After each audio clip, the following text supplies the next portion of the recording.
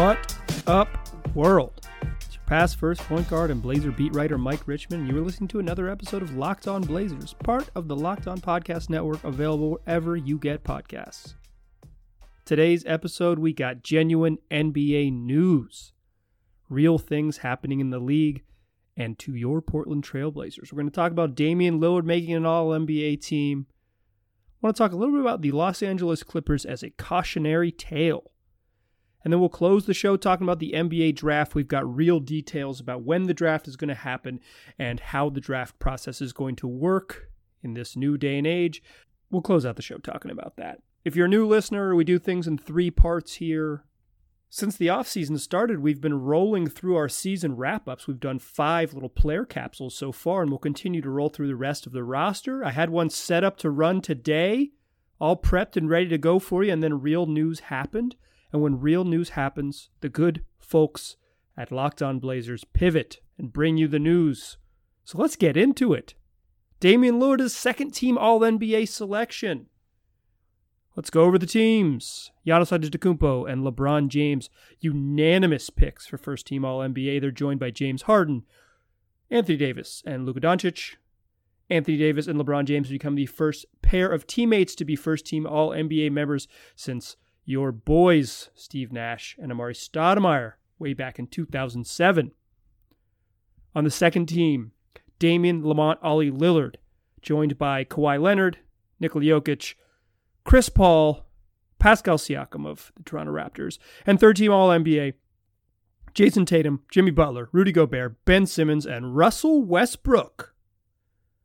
This is Damian Lillard's 5th career All-NBA selection. He's a one-time first-team member. This is his 3rd second-team selection, and he was on the 3rd team once. He received 6 first-place votes, 82 second-place votes, and 8 third-team votes. I'd be curious who those 8 voters are who voted him 3rd team and voted 4 guards ahead of him after seeing his season. That's quite interesting to me, but they do make these votes public, but they won't make them public until they announce MVP. So once they have all the votes out, then they'll make the votes public, and we will find and shame those people. No, we won't, but I will definitely look them up, and if there's any other funny ballot stuff, I'll bring that to you. Other players receiving votes for All-NBA, the largest vote getters that didn't get in was Chris Middleton. He had 82 total points. You get 5 points for a first-place vote, 3 points for a second-place vote, and 1 point for a third-place vote. He got 10 second-team votes and 52 third-team votes, but he got them all as a forward, and so he was battling behind Jason Tatum and Jimmy Butler. If he had been a guard, he easily would have finished. If the voters had seen him and voted him as a guard, he would have easily been ahead of Simmons and Westbrook. I think this is a pretty good reason to get rid of positions, but whatever. Middleton was awesome during the regular season. In my opinion, he deserved to be honored, but that's just not the way it worked. Other forwards receiving votes, Paul George, Brandon Ingram, and Zach LaVine got a single third-team vote. Congrats to Zach LaVine. Other centers receiving votes, of course, your first-team centers are Anthony Davis, who hates to be called a center, Nikola Jokic, who's the best center in the NBA, and Rudy Gobert, who's a French person. The other centers who got votes, Joel Embiid, Bam Adebayo, Andre Drummond. There's the guy who voted Andre Drummond for first-team or second-team All-Defense, I believe. Maybe first-team All-Defense. Whatever it was, I guarantee you it's the same dude who gave him second-team All-NBA votes. Gotta get rid of Homeboy's vote. Also receiving votes in the center category, Karl Anthony Towns, Brook Lopez. For guards who didn't make the team, for snubs, Joel Embiid, 79 points, well shy of Rudy Gobert's 110. But if Embiid had played a little bit more, I think the injuries kind of took away from Embiid's candidacy. But he was awesome. He definitely could have been on one of those teams, and it wouldn't have been a major upset. Guards receiving votes that didn't get in: Brad Beal, the largest vote getter; Kyle Lowry, Trae Young, Donovan Mitchell, Kemba Walker. I could have seen Lowry as a pick over Russell Westbrook for 3rd team. I would have liked to see Chris Middleton just be voted in as a guard over Russell Westbrook on the 3rd team. Either of those guys are better choices. I'm not crazy outraged that Russell Westbrook made 3rd team. He had a great year. His numbers are good. The Rockets had a good season. they were in better shape before the bubble, so their season looks better when this voting was frozen. So let's talk about Damian Lillard being second team All-NBA. If you are outraged, the people to be outraged at are the voters who chose Luka Doncic and James Harden ahead of him because he only was available for those or eligible for those 2 guard spots. And to me, while I have said repeatedly, and I believe it wholeheartedly, that Damian Lillard was the best point guard in the NBA this season, I've said it. I don't think there's a debate. I don't think we're saying, okay, but what about this other dude? I don't think there is. I think that Luka Doncic kind of functions as a point guard for the Mavericks, but he's not. He's like a amorphous wing, ball handling wing. He's someone who like very specifically doesn't have a position. He certainly doesn't guard opposing point guards, which would be a good measure of what position he plays, but he does initiate the offense and have the ball in his hands all the time. I don't think he's a point guard. So I think Dame is still the top player at his position. James Harden, obviously not a point guard, plays with Russell Westbrook, who's pretty clearly the point guard, but again, a guy who initiates, has the ball in his hands. Both of those really, to me, those are deserving choices. Both had monster years and their teams were better. And I think that if you're really upset about sort of Dame's place in this, it's a team thing. Dame was fantastic, the best we've ever seen him. He was the best point guard in the league this year, and he would have gotten those votes if the Blazers were good. But when the voting was frozen, the Blazers were in 9th place, tied with New Orleans, tied with Sacramento when the voting was frozen. It froze in March 11th when the season ended. It did not account for the games that happened in Orlando. And if your team is out of the playoffs or on the edge of the playoffs, you're just not going to get the benefit of the doubt. And Dame didn't get the benefit of the doubt. You know, he got 6 first-place votes. If he had been first team All-NBA, I wouldn't have been here telling you that he didn't deserve it over Harden or Doncic. But Luka and James Harden had monster years statistically. Sexier box score numbers than Dame, and both of their teams were playoff teams led by them. You know, I think Harden was in the MVP conversation for at least a portion of the early in the year, particularly. Doncic too was in the MVP conversation for, up through January before the Mavericks kind of cooled off a little bit and he got hurt briefly. But Dame, while he deserves all the praise here and he'll get it, the best point guard in the league, I don't think you can call this a snub or a getting shorted or anything like that. This is the way all NBA voting works. You get 2 forwards, 2 guards, and a center on each team. I think the league would be better to get away from positions and just vote 5 best players. It would probably end up shorting guys like Rudy Gobert and having their legacies change a little bit. Rudy Gobert being like the 22nd best player in the NBA, but the 3rd best center. He, ends up on these teams and things like that. And I think it would short, pardon the pun, but I think it would end up, the positionless thing would end up having the side effect of maybe leaving centers out of the conversation because they're just a little bit valued a little bit differently. So there's always a balance when you change these things. But to me, Damian Lillard being on second team All-NBA is a wonderful accomplishment that you should be happy about, I guess, if you want to live vicariously through his personal accomplishments. And also, I don't think you can really be upset about it. If you're looking for a hot take about why he was snubbed, there's got to be one out there in the Blazers Twitter world or Blazers internet media world. I'm sure you can find one. Go track it down. But to me, congratulations to Damian Lillard. Fantastic season and a well-deserved honor. All right, in the second segment, I want to come back and talk about the collapse of the Los Angeles Clippers and what it tells us about the challenges and pitfalls of building a team on the fly.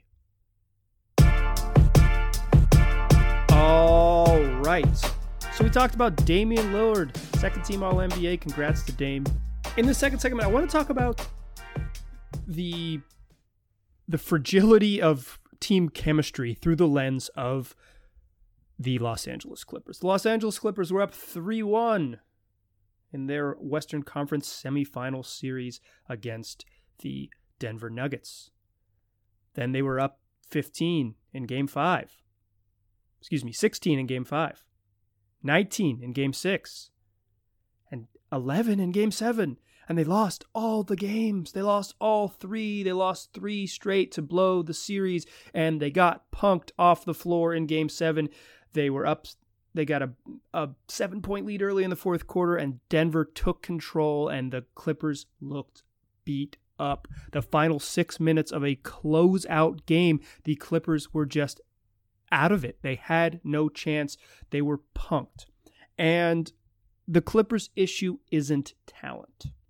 In fact, on paper, I would say they're pretty obviously better than the Denver Nuggets, right? On the court, though, they didn't stand a chance. And one of the reasons why they didn't stand a chance, why they buckled when it mattered, is because this team doesn't have particularly good chemistry. And there hasn't been a lot of sort of in-depth reporting on the sort of like inter-squad feuding and things like that. Chris Haynes of Yahoo Sports wrote a story just basically like laying out sort of the obvious with some interesting little anecdotes about these Clippers don't like each other. But I don't know if you need that reporting to know that there's kind of like maybe not the best vibes coming out of that team. Paul George and Kawhi Leonard kind of have this like your turn now, my turn vibe on offense. Defensively, particularly in Game 6, there was sort of like this on-court live action debate over who would try to guard Nikola Jokic, who was just shredding them to pieces. First it was Paul George, then it was Kawhi Leonard one possession, and it's just the kind of like little details where you can tell that maybe these dudes aren't simpatico. I think it's for a variety of reasons. One is that Kawhi Leonard is the best player on the team, and he is just not capable of being a galvanizing leader. Personality-wise, he's quiet. He tries to let his game do the talking, lead by example. Here's the thing about leading by example. That doesn't exist. That just means you don't lead. It means you play well, but you're not a leader. That's how it works. It's hard on really good teams for anyone other than like one of your 5 best players to be a leader. You kind of need a leader on championship level teams to be on the court when it matters. It's hard to lead from the bench, and it's certainly hard to lead if you don't play at all. So just adding veterans to the end of the bench isn't easy to do. But the Clippers also had this weird trouble where they prioritized the playoffs. They prioritized this playoff push before they'd even gotten there, well before they'd really accomplished anything in the regular season. Kawhi Leonard sat out all season long for various reasons to just preserve his body, for load management, which Paul George sat out nights too. You know, they really were saying we're in it for the long haul. And it didn't allow the Clippers to build an identity. And so everyone is trying to fill the void. When they add Marcus Morris from the New York Knicks, who came over and only played in the Disney games, you know, he's trying to fill this void where there's just sort of this who steps up, who's the leading role player, who's the big personality, who's all those things, without sort of, because of the load management and because of how little their core group got to play together.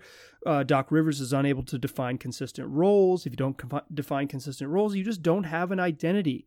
So they had nothing to fall back on in Game 7. So this isn't news. Like I said, you didn't need the Yahoo Sports story about it. You don't need me telling you about it. If you watch them play, you know that they just weren't simpatico. These dudes they didn't get along. They didn't gel perfectly. They were relying on talent to win out, and that can go so far. But when you need to close a game and you need to be sort of demonstrative in doing so, it helps to have a clearly defined plan, leader, guy. Even if Kawhi was the guy, the sort of that leadership void can create uncertainty, particularly when things get rocky. When you have your backs against the wall, if you don't have a clear identity, things get tough. So why do I mention all this? Like I said, you don't need me to tell you. Why do I mention all this?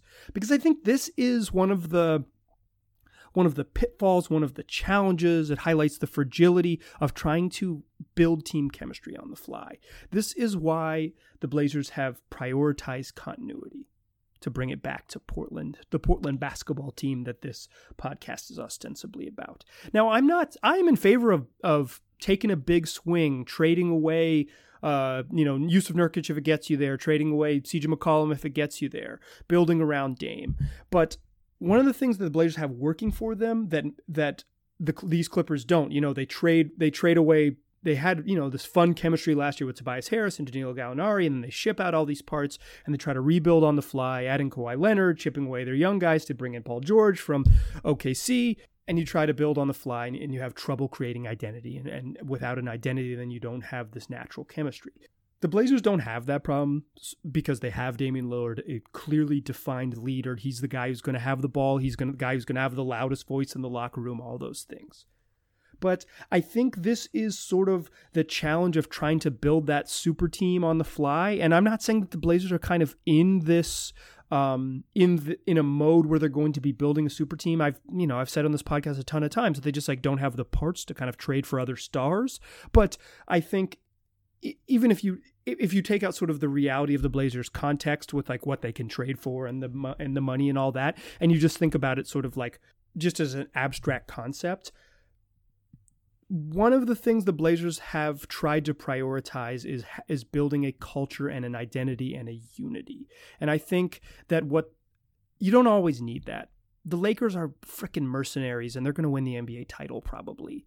But there is real value to teams that can't just package it all together and get Anthony Davis and bring in LeBron James and just kind of move on the fly. There is sort of real value into being clear of who you are and what you are. And I don't think what the Blazers have done is this like really commendable thing. But if you are someone who wants them to make all these big moves and big trades and big swings, I think the Clippers are the cautionary tale of what happens when you try to do it all at once and you skip steps. Now, the Lakers, like I said, are going to skip steps and win the damn title, so it works for some folks. But there's that other side of the coin, and the other side of the coin is the Clippers, who just couldn't get it done because they didn't have an identity, they didn't have a leader, they had voids in both who they were and who was leading them. The Blazers don't have that. They have a clear identity and they have a clear leader. But if you shake up the roster enough, if you shake that snow globe enough, it gets murky. So while I'm in favor of the shakeup, I'm in favor of swinging big, I'm in favor of switching up this roster to some extent. If the Blazers don't, I kind of get it. Because I saw how hard it was for a team that has a ton of talent, who I believe was the most talented team in the NBA when the season started. If I didn't say that about the Clippers on this podcast, I said it on TV a couple times, so there's definitely tape of me saying it. But talent can take you really, really far. That sort of chemistry, unity, continuity, that can put you over the top. Or if you're at the Blazers and you're kind of stuck somewhere, not near the top, but not quite at the bottom, that continuity and that leadership, that can keep you in the mix. I don't want to say that the Blazers are sort of doing it right and the Clippers are doing it wrong. I don't want to position them like that. I just want to say that what the Clippers are doing shows you what the other side could potentially look like. All right, in the third segment, let's shift gears one more time, right? We got 3 real segments on the show today. We haven't had one of these in a while with real news, but we got real news. What I want to do in the third segment is tell you about the NBA draft. It's happening, and the NBA draft process is starting to take shape with real details released today by the league and a few of the news breakers in the NBA. So that's what we'll talk about in the third segment. But before we do that, I want to tell you all about Built Bar. Built Bar is the best tasting protein bar ever. It's a protein bar that tastes like a candy bar. It's, as they call it, even more deliciouser. They're covered in 100% chocolate. They're soft and easy to chew. Great texture. Like I said, candy bar-like. And they come in 18 amazing flavors. Raspberry, German chocolate, peanut butter, banana bread, mint brownie, salted caramel, toffee almond, coconut. Just to name a few. In addition to being truly yummy. They're also a wonderful option for the health conscious among us because they're low in calorie, low in sugar, high in protein, and high in fiber. Sounds like a pretty good deal. Something that tastes good and is good for you. A snack that you'd love to grab out of your pantry. Better than so many other options. So if you want to get your hands on this good option, here's what you do. You go to BuiltBar.com and use the promo code LOCKEDON. You'll get $10 off your next order. That's the promo code LOCKEDON, LOCKEDON, for $10 off at BuiltBar.com. Still a pass first point guard. Still Mike Richman. Still listening to Locked On Blazers. Talk about Damian Lillard's second-team All-NBA selection. We talked about the challenges of creating inorganic chemistry, an experiment that the Clippers took on and failed. But now let's talk about the NBA draft. The Blazers' season is over. The next important step as they try to retool for the following year is going to be the NBA draft. And now we have some legitimate details about when it is. The league had floated in a press release that the NBA draft was tentatively scheduled for November 18th, 2020. Adrian Wojnarowski of ESPN reported on Tuesday that that is no longer a tentative date. That is locked the heck in. November 18th, a Wednesday night. Get excited. The Blazers are going to have the 16th pick and the 46th pick, or they do now. Who knows if they'll keep them. But so those, we know when it's going to happen. We know when the Blazers will conceivably be on the clock. But today, Wednesday afternoon, some details came out from the league announcing what the pre-draft process would look like. Typically, NBA teams, when they're out of the playoffs, if this were a normal season or a typical season, I think is probably a better way to put that, a typical season, that the year would end, and then they would bring prospects into their facilities to work out. They would go through interviews with the big guys. They would come and have, or major targets have interviews with them, get them in front of their coaches, go through a workout, maybe bring in someone else in their same draft range to compete with. The Blazers would go to these mini camps that would be held in Vegas and Los Angeles, where agents would put a bunch of draft hopefuls in the same gym and have them go through shooting drills, have them play 5-on-5, and just a way that you can see guys, talk to their representatives all in one space. Those things are gone due to the ongoing COVID-19 pandemic. You just can't gather a bunch of people in one place. You get it. So the league is coming up with some solutions on the fly here. What's going to start with is that in September, the 21st through the 24th, according to the league's official press release, is that there will be standardized NBA interviews via video conference. Now, the league used to have an NBA draft combine where they'd invite a select number of players to Chicago. Guys would go through physical testing. They'd get weighed. They'd play 5-on-5. They'd do vertical jumps. They do all the little sort of underwear Olympics type things.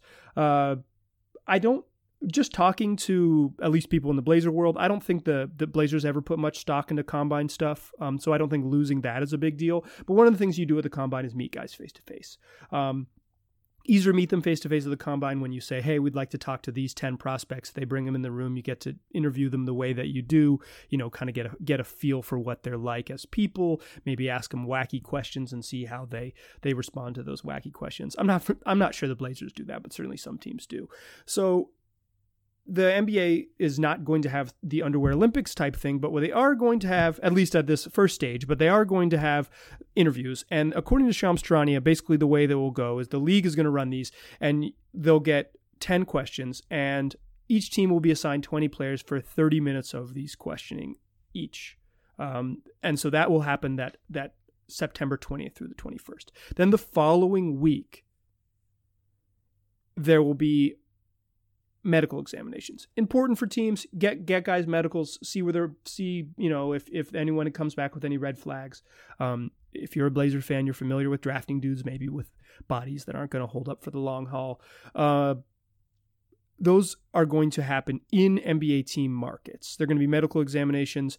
They're going to run from the September 28th, maybe for a full month, depending on as needed. The league says they can run through October 23rd as needed. In addition, during the same sort of 2-week stretch, September 28th to October 16th, at NBA team facilities, there's going to be strength and agility testing and what the league is calling anthropometric testing. Look, I'm not going to look up what that word means. I know what they're going to do. They're going to run and jump and do agility testing and underwear Olympics. You know what it is.